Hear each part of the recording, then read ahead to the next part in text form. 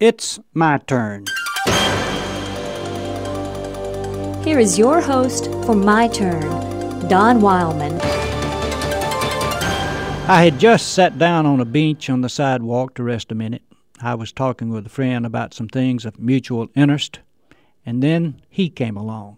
I didn't know him, but my friend did, and he and my friend began a conversation. He was old, and his face showed the wrinkles of many years of hard work. His clothes were shabby. In his hand he carried a carton of soft drink bottles.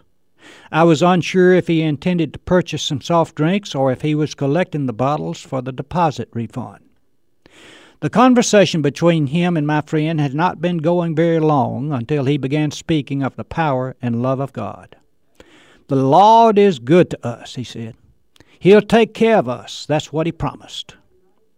As he spoke, I thought about what the Galilean had said about the lowly and meek and poor.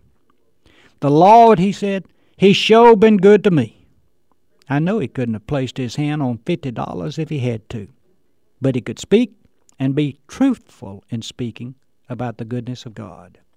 As he continued, he said, "The Lord, He don't put no more on us than we can bear." He was black. He knew years and years of discrimination and rejection. He knew what it was to be mocked and ridiculed and slighted because he was black. I carefully observed him now, curious as to the type of individual willing to tell a total stranger about how good the Lord had been to him.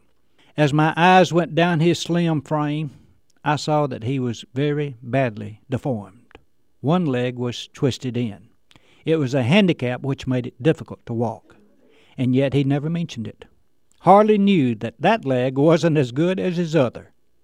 "The Lord, He will do what He promised," he said. "I got my ticket. It's a one-way ticket going straight to that glory land. They ain't going to find me in that other place. They locked the door behind you down there. No, sir, I'm going straight to glory." You could tell that he was looking forward to that, to glory. There was no hate in his heart. He didn't know much theology, but he sure had a lot of doxology.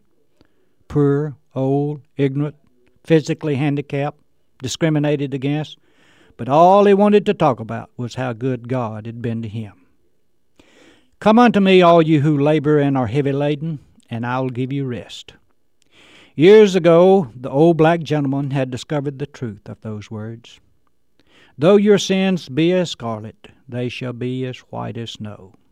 He knew that too.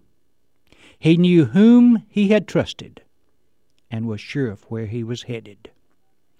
The shepherd of men once remarked, "The first shall be last, and the last shall be first." In heaven, I would imagine that old black gentleman would be invited to sit at the head of the table in the honor seat. Knowing his nature, he will be surprised when the Lord requests that he move up to that high position. The Lord had been good to him, and he was grateful. It's a shame more of us don't feel the same gratitude.